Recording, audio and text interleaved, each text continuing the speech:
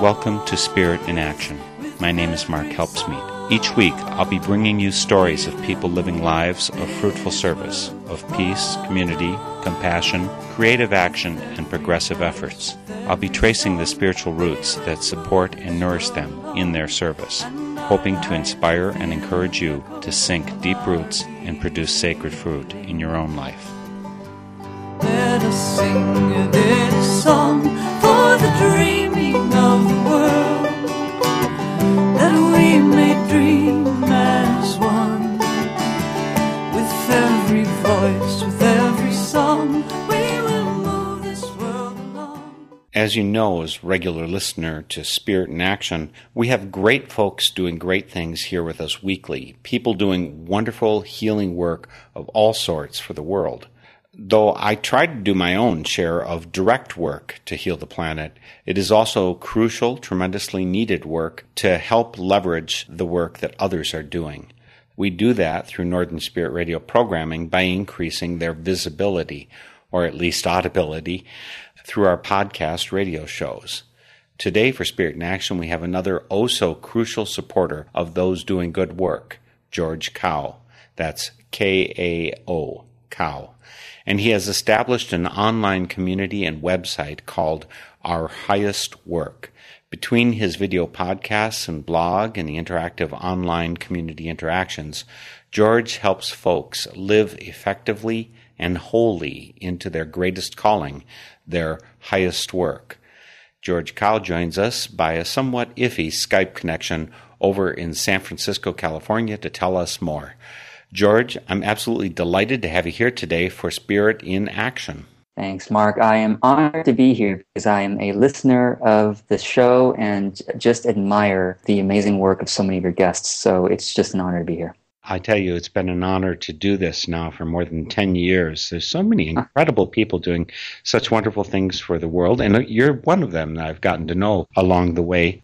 Could you tell our listeners what Our Highest Work is all about? So it's a podcast that I started with the intention of creating a community around the podcast where we are exploring and aiming for the most ethical way of creating livelihood, particularly in business and in marketing.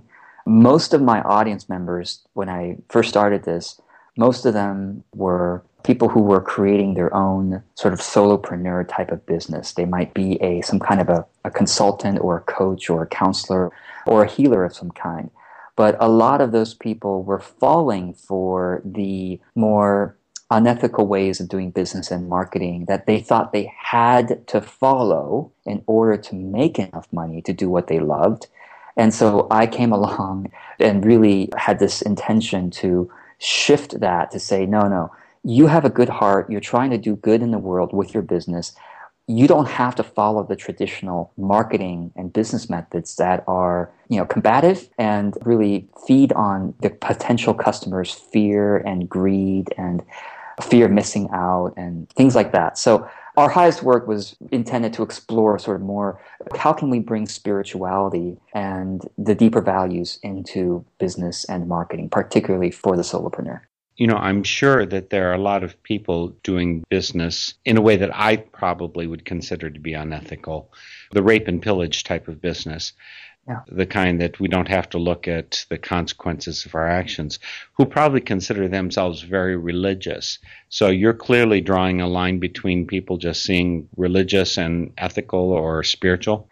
Absolutely. Well, what's interesting is those people who are running those kinds of businesses that are maybe bad for the environment, bad for society, from our perspective, they might themselves, in their own private lives, really be quite ethical, quite generous. But they have this distinction in their mind between sort of that kind of behavior versus their values in business. It doesn't go with them to the workplace. I have some friends, they're living here in the United States now, but they were telling me how this is very much true, at least in India, maybe other places as well, where India is a very religious, very spiritual country, and spirituality is it's even more a part of their lives than a lot of Americans who, of course, different religions here. But even though they're really spiritual, They don't bring those kinds of values of compassion, humility, honesty into business, into their work. And in their work, they're cutthroat. They try to get all the advantage they can for themselves without regard to other people and to the ripple effects that are caused. And then they go back home and they're very spiritual. So it's interesting that this is not just one culture. It's not just North America, but this seems to be the case, at least in India and probably elsewhere in the world as well. Well, let's talk about your background, because I'm totally in alignment with your vision. And I wonder about the path that got you to see this so clearly. Now, you grew up in Taiwan. I think you're in California right now, although this wire could be connecting me to any place in the world, I guess. Yeah. But how did you come to have this vision about business? I grew up with a businessman father, and he ran an international business, and he was very financially successful. I grew up a sort of upper middle class. But I always noticed, well, one thing was he traveled so much, so I didn't see as much of him as I would have liked. And I always kind of felt like it was very, the business was stressful. People who were in the business didn't seem to love what they were doing. And so I really started questioning the whole thing about business from the perspective of, as a child, how come you guys aren't having as much fun as as we are as kids, And of course, going to school, that's not necessarily fun either. And then as I got into high school and college, I started to get into politics a little bit. For university, I went to Berkeley. A lot of politics there. What's interesting was in high school and growing up, we immigrated from Taiwan to Orange County, California, so Southern California. So that was my first exposure to America. And it was, during Reagan, and here I am living in Orange County, which is known to be very conservative, both religiously and politically. And so I really grew up in that time as an evangelical Christian, or we called ourselves evangelical Christians, and really we were fundamentalist. And then we were also Republican. But when I went to Berkeley, I had this experience of trying to convert one of my professors to evangelical Christianity, and instead, over a 2-3 year period, I was the one who had my mind changed. And you got saved, did you, by your professor? Yeah, you could say that. Yeah, I got saved from a very narrow worldview where the only way to heaven is through Jesus, and the Bible is the inerrant Word of God. And, the Republicans are the only ones who know how to run this country and what should be done.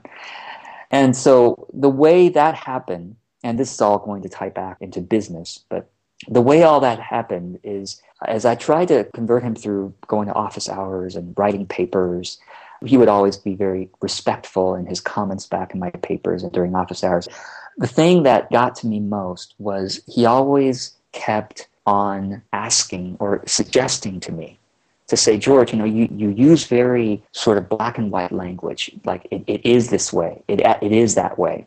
And he was an English professor, so he was saying, well, George, you might want to try using a language of, it seems to me that, et cetera, et cetera, et cetera. Or from my perspective, this is what I'm seeing. And so he started training me in several years using that kind of language. Also, at one point when we had this conversation about spirituality, and I was telling him what I believed, and what about him, what does he believe? And he just said, George, I know you are someone who really is compassionate to, compassion is part of your spiritual heritage, George. You believe in that everybody has infinite worth. And therefore, it seems you also believe that everyone's life experience is valuable. You care about listening. And so if you truly want to listen to somebody else and understand, even to some small degree, their life experience, you have to be willing to be uncertain, even just for a moment. And that was the complete opposite of what I was being trained in my spiritual group. I was part of Campus Crusade for Christ back then. We were all about certainty. I mean, I think fundamentalist Christians and fundamentalist really anything seems to be all about certainty. I know what is true with capital T, and no one is going to talk me out of it. I have to defend myself against anyone who might try to crack this concrete structure of truth that I have. It's a battle, right? It's a war with the devil, in the case that I was believing. And so he suggested, well, if you always are certain about what is true, what you believe, how can you ever truly learn? Because to learn means that you need to suspend the certainty for a moment to contemplate ways of thinking and experiences of life that you haven't had. Because if you believe that you know everything, then all the variety of life experience that's on this planet, you will never truly understand because you haven't truly listened. So that was the first major crack in my unshakable faith. And is this a crack in both your religious point of view and your view about business? Yeah, so around the same time, I was starting to become swayed by sort of the Berkeley culture away from republicanism and toward more environmental and social values. It's amazing how much the people who surround us influence our thought form and our values, right? So at the same time that I was starting to question my certainty in faith, I was starting to also embrace more environmental and social justice values, which, at that time was very anti-corporate, anti-business too. Eventually, as I went on and graduated, I swung more towards the middle where I thought, isn't there a way, and there is a way, to bring the love for society and the care for Mother Earth, to bring that into what we do in business. I mean, why not? Both and instead of either or was really what I was being trained in through this time at Berkeley. So just to complete the piece about my thread about my spiritual background, I started to question and talk to my pastors, my friends. 95% of my friends, probably higher than that actually, were also evangelical Christians because we all lived in this kind of evangelical Christian house. We went to all the activities that were, several Bible studies a week and worship sessions, and we would go out and try to convert other people when we weren't in class. And so I started talking to them, and then I even started back then one of the first sort of online discussion groups about this stuff. I called it the Forum Community. The idea was where here we can ask hard questions. And what was interesting was that I couldn't get a good answer from my pastors and church leaders about this very point, which is if you believe that the Bible is the inerrant Word of God, and the Bible is the only spiritually true book, how can you say that if you haven't read every other book on earth? Because if you say that the Bible is the only spiritual, that means you've already judged all the other books. And how can you have judged all the other books if you haven't read them all? That doesn't make sense. It just logically didn't make sense to me.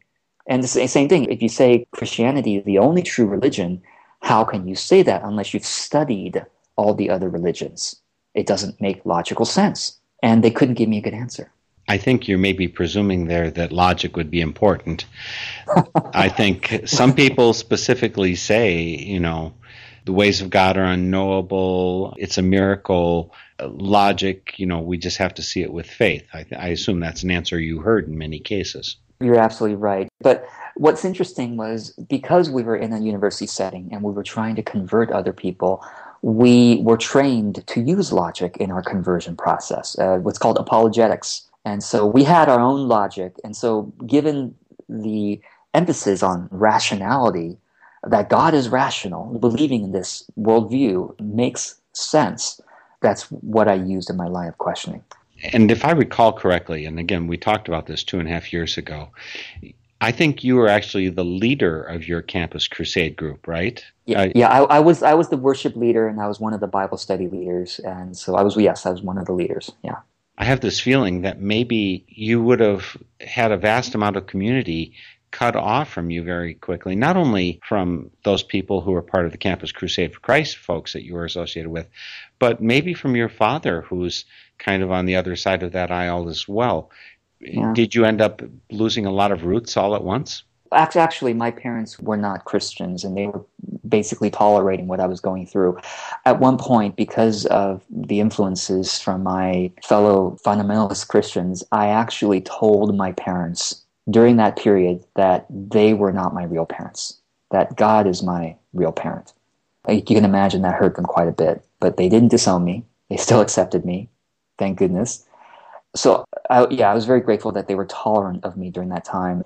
And yes, when I couldn't get the right answer from my church leaders and friends, I said, I'm going to give this evangelical thing a break. And I started going to the used bookstores in Berkeley and reading up on all this different type of spirituality and just blowing my mind. And a real education. Oh yeah, exactly.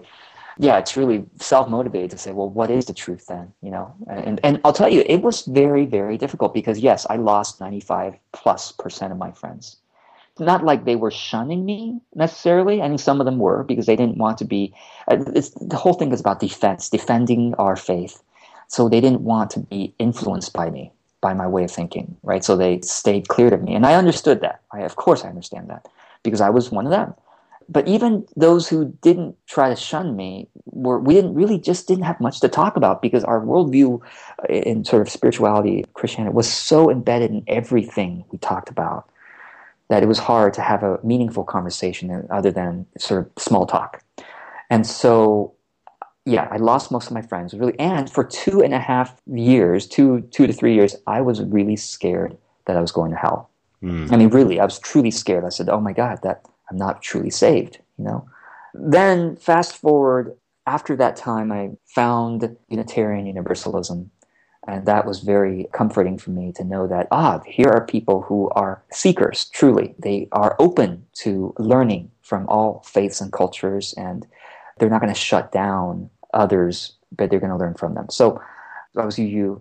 We went to UU services for a while. And in terms of my business side of things, I discovered the movement called sustainable business. Back then, it was called Triple Bottom Line, which is people, planet, profit. I got really interested in it. I went and got a graduate degree, business degree, in one of the first schools in the world to offer an MBA, a business degree in green, sort of sustainable business. And so that's kind of where I dramatically shifted my perspective of what's possible in business. And even further, since then, I've gone into the question of, okay, it's not just enough for me to bring green and social justice values into business, but what about spiritual values? Because a lot of the people in sustainable business, they don't say that they're bringing their spirituality, and some of them are atheists. They're really in it for it's very metrics driven, sort of tons of carbon emissions, sort of measuring community impact. It's a lot of measuring. And as we know, when it comes to spiritual things, it's beyond our current ability to measure. And so it's more about the heart. It's more about presence and values than it is about measuring carbon emissions saved and things like that. So that's where I am now, is how can we bring our values of deep honesty, deep caring, generosity, humility, service to others into our business and our marketing. And I think doing it successfully, doing it in a way that is sustainable. Yes, the key is to redefine the word success, because success has been taken over in mainstream media as being primarily financial. And so a billionaire is assumed to be successful, whereas someone working on minimum wage is assumed to be unsuccessful. But I want to redefine that success to mean that each person, in fact, would do well to define the word success for themselves, to say, what does that mean to me in my career? But also, what does that mean to me every day? So I like to say, redefine success every day. Every day I get up and say, I am successful today if I have stayed as true and aligned to my higher values as I can. And if I brought more beauty, truth, and goodness to everything I do today as much as I can, then that was a successful day. And I am in a successful career. Well, I want to get into some of the details of that, because you do business coaching. You help a lot of people move in the direction of their highest work. It's part of being part of that community. And folks, by the way, again, the website is ourhighestwork.com. There's a link on northernspiritradio.org. And through that website, you can get a hold of George Kao. As you were speaking earlier, I was also struck by, there's a quotation that's associated with George Fox, who's founder of Quakers. In full context, it starts out a sentence, it tells us all to be patterns, examples in all countries, all lands, everywhere. And it ends with this phrase, and you will come to walk cheerfully over the world, answering that of God in all. That's and beautiful. Of course, he's saying this back in the mid-1600s. It strikes me that that is part of how you do this highest work. You talk about having reverence for each individual, listening deeply for the truth that each individual has. Yeah. Is that also your coaching method? Absolutely. I don't push people to do what I did, or to use the strategy that I believe is, the fastest way forward or the easiest way forward. I listen for where their spirit is calling to them, and I support them in pursuing that faithfully and efficiently where they can be more efficient. This actually brings me to something I want to take a moment to talk about, which is the issue of money. And throughout all this, where they're pursuing wealth and then God, or the more spiritual people who oftentimes eschew money to say money is the root of all evil, which actually I was studying this stuff, and the original wording was supposed to be money is the root of all kinds of evil, not the root of all evil, but the root of all kinds of evil. And so as spiritual people, we're supposed to have nothing to do with money, never talk about money. And I think that's taking it too far, in my opinion.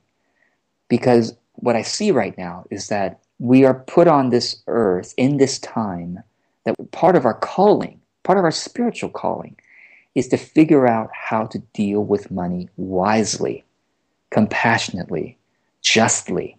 It's not to ignore money, somehow become a victim of that ignorance and that avoidance.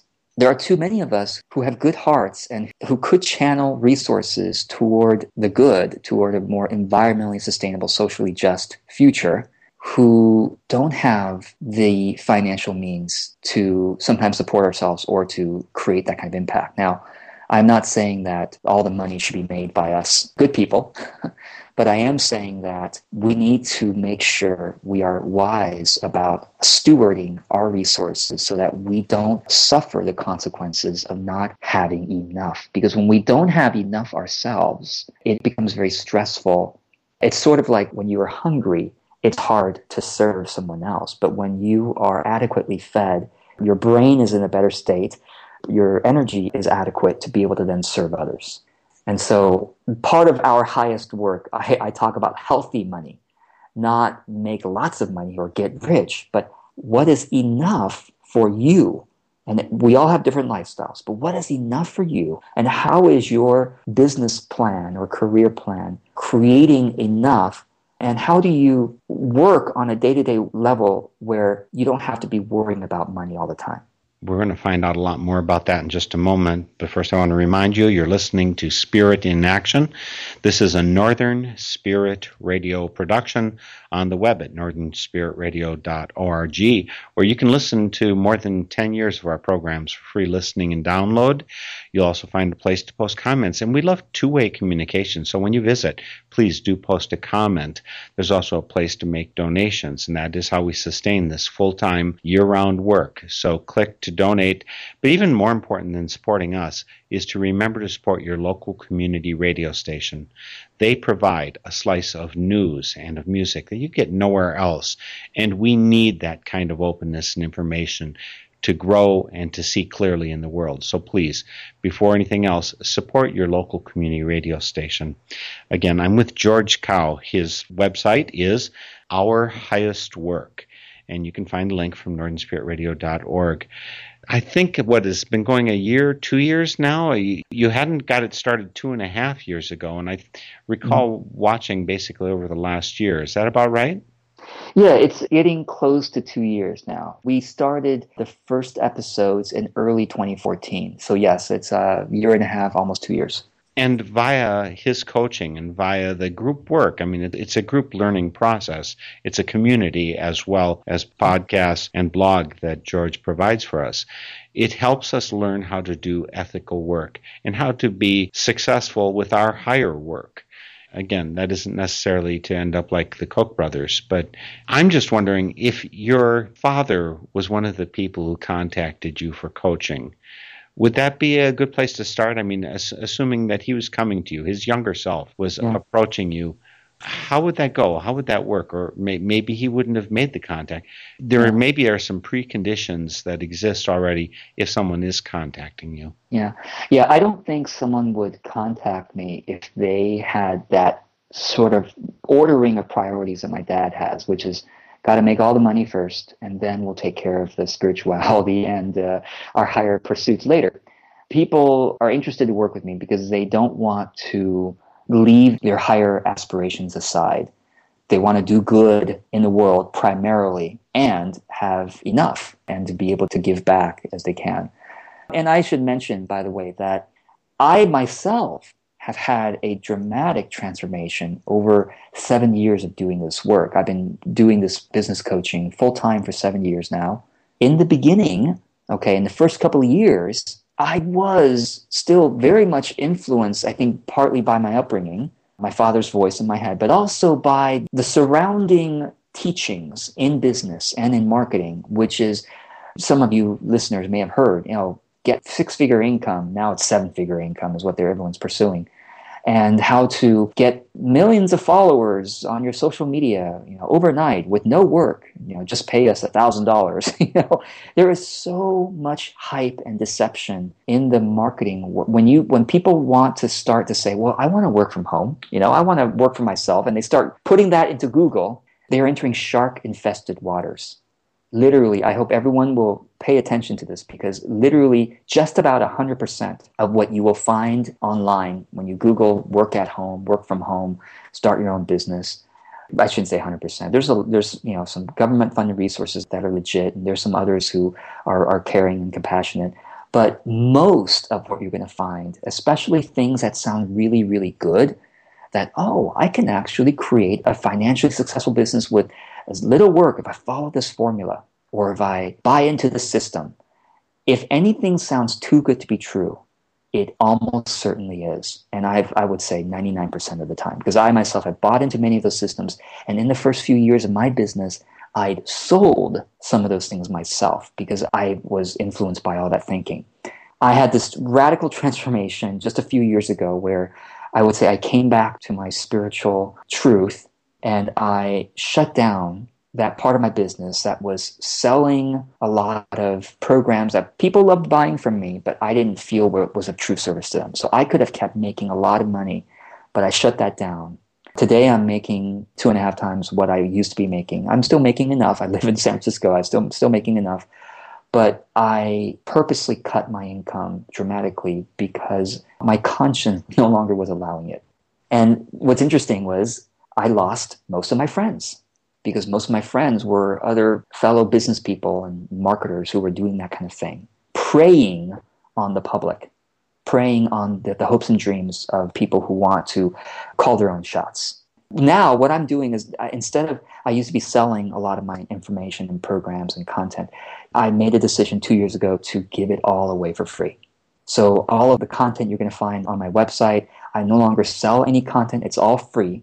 And I only make a living doing one-to-one coaching for those who can afford it. And for those who can't, I provide as much community as possible for free. And I provide free sort of business tips every single day, Monday through Friday, on my social media. Well, let's talk a bit about the kind of tips that you give. And you've got a wealth of them. And as you said, every day there's something new, some aspect, some way of looking at it. Mm-hmm. And a lot of this is stuff that, you learned it by living it. But it's also filtered, I'm pretty sure. There's a lot of things that you learned that you choose not to pass on, because not every disease we contract do we want to give to someone else. So give an example of what kind of thing. Yeah. So what was this morning? Well, this morning was unique because I just made my 100th video. 4 months ago, I started making a daily business tip or personal development tip. I switched between the two. Video, about 4 minutes long, and I read a short blog post along with it. And this is information that is better that I'm giving away than the stuff I used to sell for hundreds or thousands of dollars. I started doing that in mid-May, And now I'm just at video 100. Actually, and I recorded my 101st video today, and today's video was about what I've learned about self-control. So I really try to cover everything from authentic business to honest selling to what I call joyful productivity to personal renewal and healthy money as well. And also, how do we improve our services to our clients and customers so that really, I like to say, the best marketing you can ever have is when you don't do any of the marketing. It's when your client or customer has been so helped, so served, and so delighted by your service that they just naturally want to spread the word. That's what truly the highest and most honest marketing is, when you do good work and people talk about it because they get benefit. So I talk about all these different things on my sort of Monday through Friday videos. And I was giving a lot even before then. I started 2 years ago of giving information. But one thing I learned about information was that if I can make it more consumable, make it more concise for people, they're much more likely to consume it and benefit from that. So that's why I started this project a few months ago of doing these short blog posts, short videos. And what I've noticed ever since I started, and so this is a sort of a business framework for everyone. And interestingly, and Mark, you've been somewhat following this for a while, I decided to give my content, my expertise. I figured if something can be copied online without costing me anything, which is all information online, then I'm going to give it away. If it can be recorded and passed on, if I'm recording it once, but it can be consumed by 10 people or 10 million people and doesn't cost me another dime because it's on YouTube, it's on Facebook, then I'm going to give it away. And so that's what I decided to do. And ever since I started doing that, I have grown a more loyal and truly kindred spirit tribe than before when I was trying to only give away teasers and selling the real stuff. So I have started to see, when I pursue first, the kingdom of God, of the kingdom of generosity and true service and compassion, that all the rest now I'm seeing has been given to me. It's starting because right now I have a waiting list. I can't take on any more clients for at least 3 months. And what I wish to be is to be a living example of business that can be authentic and honest and aligned with the higher values that we all care about. And just to be clear, folks, George must be very successful at his work because somehow he's making enough money to live in San Francisco area. That is not the same rent structure that you'll experience here in Eau Claire. I have a house on a couple acres of land in the country with a creek behind me and just a beautiful, beautiful place. It's a 15-minute drive to the center of town from my home. And this house is appraised at about $100,000. And I have a feeling it'd probably go for a couple million there. Yeah, definitely. So this truly means that success is working. And since you're so generous as to share your expertise with people, let's talk about just a couple of specific kind of things you might talk about. The most important thing for the day. People come in, they operate from, I think you encourage them, if it's the point that they're at, to work from a list of things they want to do. And the most important thing is one of them. Tell us what that means to you. So what I've seen and experienced myself, of course, is that human beings are easily overwhelmed, especially in our day when there is social media and there are so many requests and demands on our time, from our phones ringing and notifications popping up to emails and things like that, that it is more important than ever to become clear about what is the most important thing for each day. If you simply took each morning 5 minutes, 10 minutes to clarify for yourself a couple things. What is your purpose? What are your values? How will you approach the day? Not just what am I going to get done today, but how will you approach the day? What does success to you mean in that way? And then you say, well, what would be the greatest contribution I can make today for my business and for the world? How can I make the greatest contribution through my business to the world today? What is the project to work on? What is the task to accomplish? Because most of us have a to-do list. And I always recommend that clients also create what I call a slim list, which is that you've got this long running to-do list, maybe of dozens or hundreds of items that you could be doing. But then each day you pull out a separate piece of paper. I don't even use paper anymore, so I just open a separate document online and say, all right, if I were to only get one thing done today, what would be the most useful thing? And sometimes I might consult the to-do list. But the problem with the to-do list is the visual overwhelm actually slows us down and confuses us more than we might realize. So it's important to have white space around your most important thing of the day. And then you say, well, if I got that done, what would be the second most important thing that I could get done today? Okay, but write that down. Well, if I got that done, what would the third most important thing of the day be? And you write that down. So just have these 3 items. And if you approach your day to say, I'm going to do the first item. And if you really can't, if it's really difficult, then you say, well, fine, I'm going to go to my second most important item or my third. But you can only do these 3 items until you accomplish them before you do the items that are less important. And if each of us did that, our businesses would be running better, our careers would be more successful, and we would feel less hurried and less overwhelmed, less anxious. And I really believe that if we're less anxious and more fulfilled in our work, we bring that kind of compassion and generosity to everything else that we do. You know, all the other people we touch in our lives. You know, I suspect that a vast amount of the work that you do is helping people sort out what their priorities, even as you were just talking, I was aware I do write myself up a to-do list, not always, but I do write myself up a to-do list. And that's actually a relief for me because otherwise I follow the bouncing ball that's right in front of me That's and right. it leads to something else and I get all distracted. But there's also deep within me something that says, I want to be completely present. So when my friend Crispin calls up and he says, I need someone to talk to right now, that becomes number 1 on my list. That I'm an immediate person in that point of view. So I'm imagining your coaching has to really ask the questions to help the person see themselves more clearly. So good guess, I hope. Absolutely, because each of us is called to follow our unique highest path. And when we try to copy someone else's, we can emulate in some ways that if some part of their path calls to us, then fine, that's part of our path too. But it's never exactly the same as anybody else's. And so in your example, you know, when you're present with a friend who calls, it wasn't part of your scheduled day, but your spirit is calling you to be present to that person in that moment, then absolutely. The love that we give and share is far more important than checking off anything on our to-do list. So ultimately, that's it. Can you give me an example of people you've worked with, kind of before and after pictures?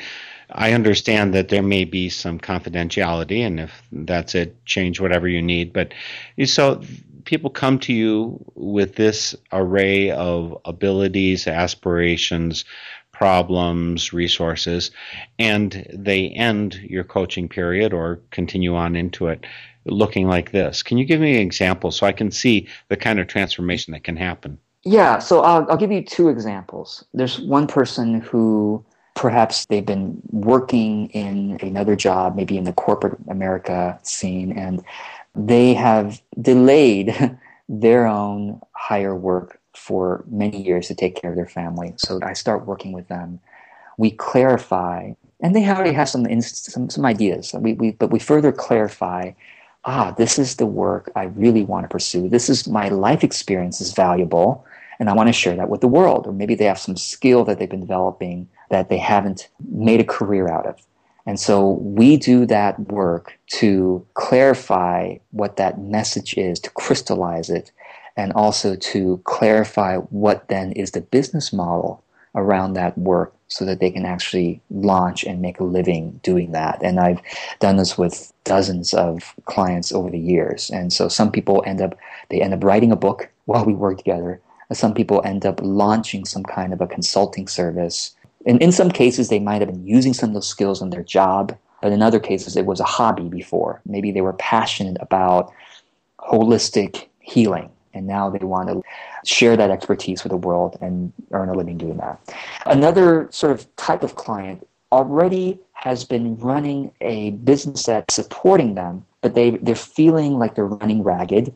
And so now they want to systematize things. They want to create more freedom in their day and have a feeling that, this business can support me when I'm no longer able to work. This business can still support me. So I kind of do some of that as well, structuring the business in a way that's smart. And oftentimes these are more they have some kind of transformational message that they want to share with the world. So they're some kind of coach or some kind of healer, some kind of consultant, some kind of counselor, some kind of author. And that's really what I love doing, is working on bringing truly service-oriented, helpful messages to the world in a way that people can make a living doing that. So those are just a couple of examples. So if I can make an overview about that, I think the first type of example you're talking about is people maybe who don't know their work. Part of your coaching is to help them identify their highest work. And the second type, I think you're saying that maybe you're trying to help people do their highest work in a way that's going to be spiritually, physically, economically sustainable. Yes, exactly. I find that I seem to have better luck with the second type of person. And the reason is because my coaching, especially going forward, my coaching is going to be in sort of 3-month increments. And so during that time, when someone is trying to find, I'll just give them advice. For those of you who are trying to find what is your message, what is your highest work, the key word is experimentation. You've got to be willing and open to experiment, because you don't know, because you have actually, it may surprise you what your highest work is. It has threads with what you currently love and even some of what you're currently doing. But the way it's going to show up may surprise you completely. So I really welcome people who are still in the exploratory phase. I prefer them to come into my free community and to really take the time to explore. I've got a couple of videos specifically about exploring and trying to figure that out. And then when they're ready to kind of invest and say, all right, I'm going to build a business around this, of course, we still do some clarifying of the message and structuring the service offering or something. But when you're ready to say, all right, I'm going to commit to this particular thread for a while, that's where I really love to help people. And folks, don't forget the website is ourhighestwork.com. There's a link on NorthernSpiritRadio.org. What you said earlier, George, though, is that if people come to you now, they have to wait 3 months. So do I understand that if someone's hearing this right now, what they maybe want to do is join the Our Highest Work community via your website, look at videos, start learning it, and maybe they can make an appointment that's for 3 months down the road? Is that how it works? Yeah, absolutely. I mean, yes, I open my coaching services 3 times a year. I take enrollment sort of like a school does, and I can only serve a limited number. And it's interesting, Mark, you and I are having this conversation during a working day. I'm quite leisurely, and the reason is because I could literally in my schedule take on more clients, but I purposely limit the commercialization of my time. I limit the hours during the week, and this is so different from what I used to do. And what I used to teach, and you can imagine business teachers, business consultants would say, you've got to have an ROI, got to have a return on investment for every working minute. You got to be making money all the time. And I used to think that too. I used to do that. But now I say, no, you've got to set up your career and your business in a way where you are making enough. You've got to be clear about what's enough for you. You've got to make enough. And then as the rest of the time, you give. And the give is, of course, wonderful for the people you're giving to, the audience that you're serving, but it's also wonderful for your own heart. I am more fulfilled and happy and carefree now than I was when I was making 3 times as much money.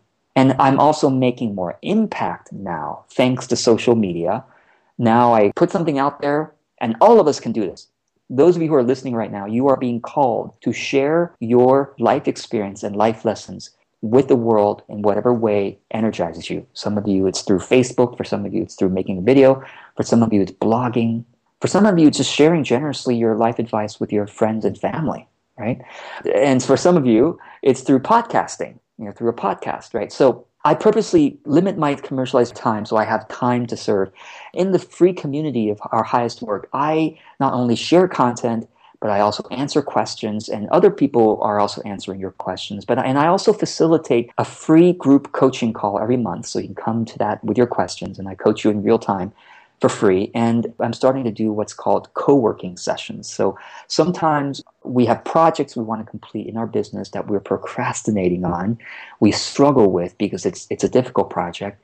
And so these co-working sessions, which are free in our highest work, I do them occasionally, is where you come to that, and each of us, I do a few minutes of inspirational pep talk, and then each of us work on our own project with the energetic support of everyone else who stays on that call. We work on that for a while, and then we celebrate at the end. And we also take a break in the middle to check in on progress. But I really hope, in my perspective, Mark, is that most of the people, the vast majority of those who are hearing this, are never going to be my clients for one reason or other. They can't afford my services, or there's not enough room, or they're not the perfect type of person I can help. But they can certainly benefit from what I share. And that's what I hope. And that's why I'm always speaking to the maybe 90% who I just want to serve. So I hope that more businesses can take on this perspective, because truly it is going to create success for them. It's going to create a better world, and they will feel so much better in their business. You said at the end of those work alongside each other sessions that you celebrate at the end. And I was just trying to picture how you do that, because I don't think you can share pizza through the phone. How do you do that? That's so funny you say that, because that's what my wife was just mentioning. Oh, you guys celebrated. Would you guys bring pizza? Well, you could use emoticons these days with pizza emoticons. No, what we do, we celebrate at the end by going around and just taking 30 seconds for each person to say what they got done that session. And we all kind of give props through the chat, things like that. So, there's a very key element. We talked about it way back at the beginning, George. It's about this individualism versus community thing. And I'm identifying that more and more as a central issue, particularly in this country.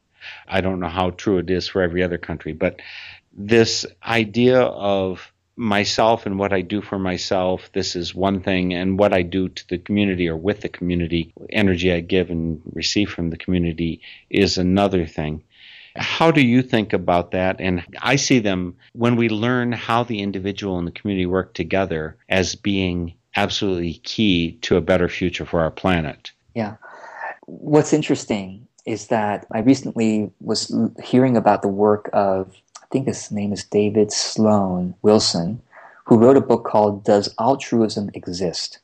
And through his research, and I'm sure other scientists have discovered this, that in communities, within communities, the individual who is selfish tends to win, at least in the short term. They're the ones who take advantage of other people. They gain power, they gain wealth. We've all seen that. But what's interesting is that communities that are more selfless, that are less selfish, if the community as a whole is more selfless, they tend to win over communities where there's just a bunch of individual selfish people. So nations that are more generous win over other nations that are more selfish. The companies that are more selfless win over companies that are more selfish. And so we have to remember, and this really comes down, in my opinion, to our life philosophy, our worldview, our spiritual take on things, is that we have to somehow see ourselves as being an integral member of a community.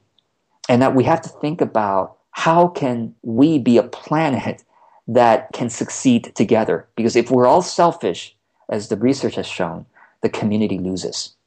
We might ourselves win in the short term, but the community loses. But if we want the world to be sustainable and to succeed, we need to say, gosh, I need to live as if the community itself is a whole. If your right hand says, I don't care about the rest of you, Mark, I'm going to do what's good for me, you're going to be in a world of trouble. But if your right hand says, oh, I'm part of this whole, and if I help the whole thing succeed, I can succeed as well, then the whole being becomes healthy and can serve truly. So I see myself as being part of the business community, that if I can be selfless and model good behavior within the business community can truly serve the customer community, which then has ripple effects beyond that. There's a lot of wisdom in what you're saying. I mean, it's very clear that you're living it. I think you must have encountered one time or another about trying to encourage people to find their work in the world. The way I've seen it phrased is you look for the place where your greatest joy meets the world's deepest need. Yes, absolutely. It's interesting. That quote was popularized in modern times by Frederick Buechner, who was a Christian minister. And what's interesting is that if you trace that quote back, it goes back to Aristotle, who said something like that. But isn't it interesting that idea has been around for thousands of years? It's like the golden rule. It's the idea that if we can pay attention to what the world is calling from us, from our strengths, and we serve that calling, everybody wins. And so I always like to say to my audience, my clients who are in business, and they're saying, well, how can I make my business financially sustainable? And I always say, listen, money comes from other people. Money doesn't just happen because you were saying affirmations in your closet and you say, I imagine money and money. The money comes from other people. Other people say, you've got something I want that I find so valuable, I'm going to pay for it. And so we are forced, say by God or by the universe, through the market, we are forced to provide something that others are willing to pay for. And so we have to say, well, what are others willing to pay for? And that others are willing to pay for lots of things. But out of all those different things, what is my joy? What is my deep gladness? I will build a business doing that. Well, you're clearly doing your greatest joy. You found your highest work, I believe. And it's such a gift that your highest work is helping others find their highest work. It's a beauty to see. Yeah. You said you're lucky, but I think it's more than that. I think you're faithful in a very important way for us to learn to be faithful. Some people think faithful means following somebody else's lines, but I think you found what's written within you, and then, okay, I've got the book, now I just have to live it out. And I can see that you're into the 6th edition already, and there's going to be much demand for what you've written within your heart and are publishing for the world. So it's really beautiful work that you do. Now, again, folks, we've been speaking with George Kao. His website is ourhighestwork.com. There's a link, as always, on northernspiritradio.org. You can join in for free, be part of the community, the podcast, the video series, and every once in a while he opens it up and you might want to have some personal coaching from him. You'll find about that on the website as well. George, beautiful work, beautiful inspiration. I love your spirit and the way it's shining in the world. Thanks for joining me for Spirit in Action. Thank you so much, Mark, for your work. I just want to take a moment to honor you because I was a fan of of this podcast before we made contact. And so I want to thank you for your faithfulness in continuing to bring us people who are really changing the world in generous, sustainable, humble ways. And so I'm just an honor for me to be part of this class of speakers you brought onto this podcast. So thank you. Again, that was George Kao, ourhighestwork.com. And folks, because this interview went long, I couldn't broadcast the whole thing. So there are some glittering gems of bonus excerpts on the northernspiritradio.org website that I couldn't include in the broadcast. Crucial production help for this program was provided by Andrew Jansen, and we'll see you next week for Spirit in Action. The theme music for this program is Turning of the World, performed by Sarah Thompson. This Spirit in Action program is an effort of Northern Spirit Radio. You can listen to our programs and find links and information about us and our guests on our website, northernspiritradio.org. Thank you for listening. I am your host, Mark Helpsmeet, and I welcome your comments and stories of those leading lives of spiritual fruit. May you find deep roots to support you and grow steadily toward the light. This is Spirit in Action. With every voice